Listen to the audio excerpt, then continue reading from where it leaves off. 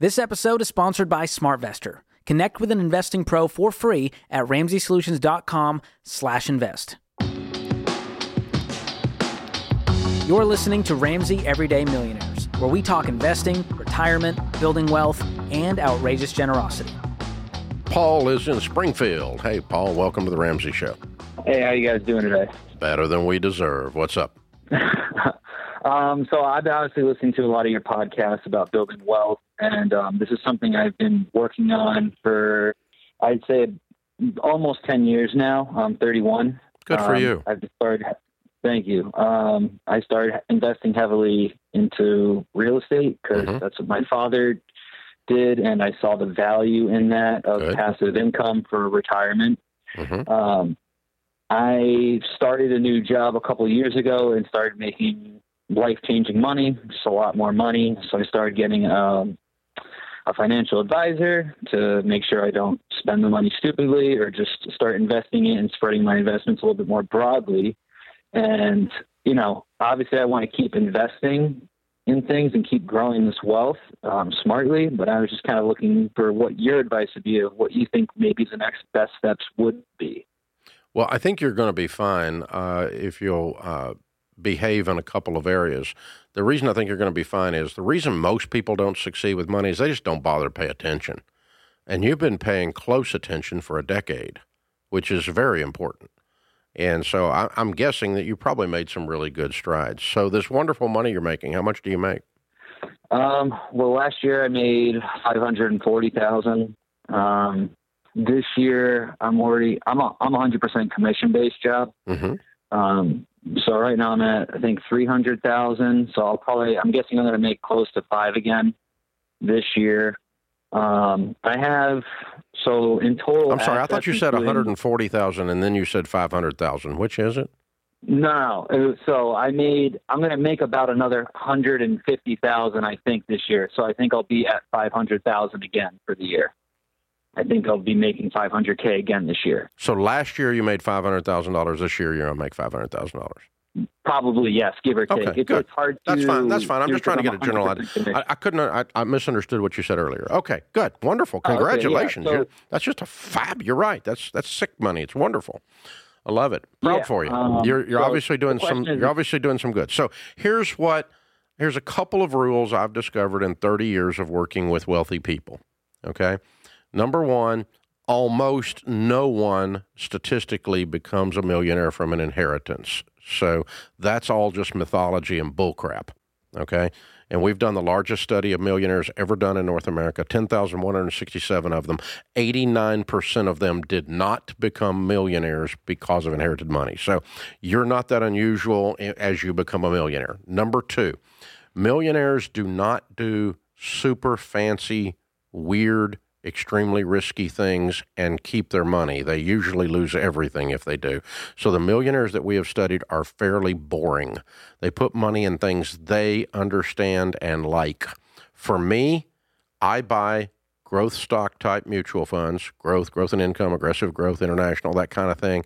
And I buy real estate that I pay cash for. Like you, I grew up in a real estate family. Mom and dad were in the business. And so I've loved real estate. I got my real estate license when I turned 18 years old. I love real estate. I've got bukus of real estate, several $100 million worth. But I pay cash for it, and I don't have any debt, and it all cash flows like a bandit, and I don't have any of it that causes me super stress because of that. So, but that's how I live, and my life is great because of that. So I would tell you to invest in things you understand and you're comfortable with. Obviously, real estate is that. People who like real estate often take on a whole lot more debt than I think they should. Right. So yeah, like I haven't been buying for cash per se, and if I do buy for cash, it's because it's a foreclosure. You know, I'm going to renovate it, and the goal is obviously to buy it at the right price point. And it always not is the goal. Overinvest and then refinance it, putting 20% down and using the passive income of the rents to pay myself back, or I have enough equity in there. Let me stop you for a second. There is no passive income from rents. If you've been dealing with renters, you've figured out it ain't passive. Well, yeah, it depends on how good you are at screening. It's not it's passive. Never a perfect science. No, it's not passive. I've been doing it for 40 years. Dealing with renters, commercial or residential, is not passive. That's TikTok mythology. Okay? The term the real world is it's active. Passive. You're active. You have to. Yeah. Real estate has the highest hassle factor of just about any investment you do, but it has one of the higher returns. So, anyway, you called to ask what I think you should do. I think you should use this fabulous income to clear off all this stupid debt you've got on this real estate, and you're going to have a much higher trajectory in your wealth growth long term. Short term, it's going to slow you down.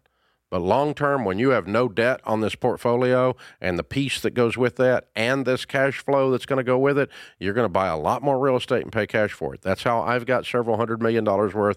I don't have any rents that go to anything except buying more stuff. I don't have no payments. Yeah. But you hit on this earlier, and I think it's true. When you get into the real estate game, majority of people, they have to go to the bank, right? Like when they're playing this game. And the majority of them aren't in the business 10 years later. Yeah. Because they think it's passive. It's not. Yeah. And they think there's no risk in the debt, and there's a lot of risk in that debt. Yes. And so it's worth going slow. The phrase you coined of moving at the speed of cash. Yep. And everything you do, including real estate. But that is a slower pace than, again, what you're going to see on your TikTok or Instagram reels of people doing real estate. But Paul, when I was in my 20s, I started buying real estate, and I was in a real estate investors club that followed all the crap like we do on TikTok now. All this nothing down real estate or stay in leverage crap, okay? And the guys that were in that club, there were several people that had millions of dollars of net worth in that club. 100% of them now, 30 years later, are broke and out of the business, or they paid off their debts, and they have paid for real estate. There's 3 of them that I know of are still standing, and they all paid it off and became debt-free. The rest of them that tried to continue to play the leverage game, they got hammered in one of the downturns or another, and they're gone. They're out of business. Thanks for tuning in to Ramsey Everyday Millionaires. To learn more about investing, visit RamseySolutions.com/investing or click the link in the show notes. Ramsey Solutions is a paid non-client promoter of participating pros. Learn more at RamseySolutions.com/SmartVestor.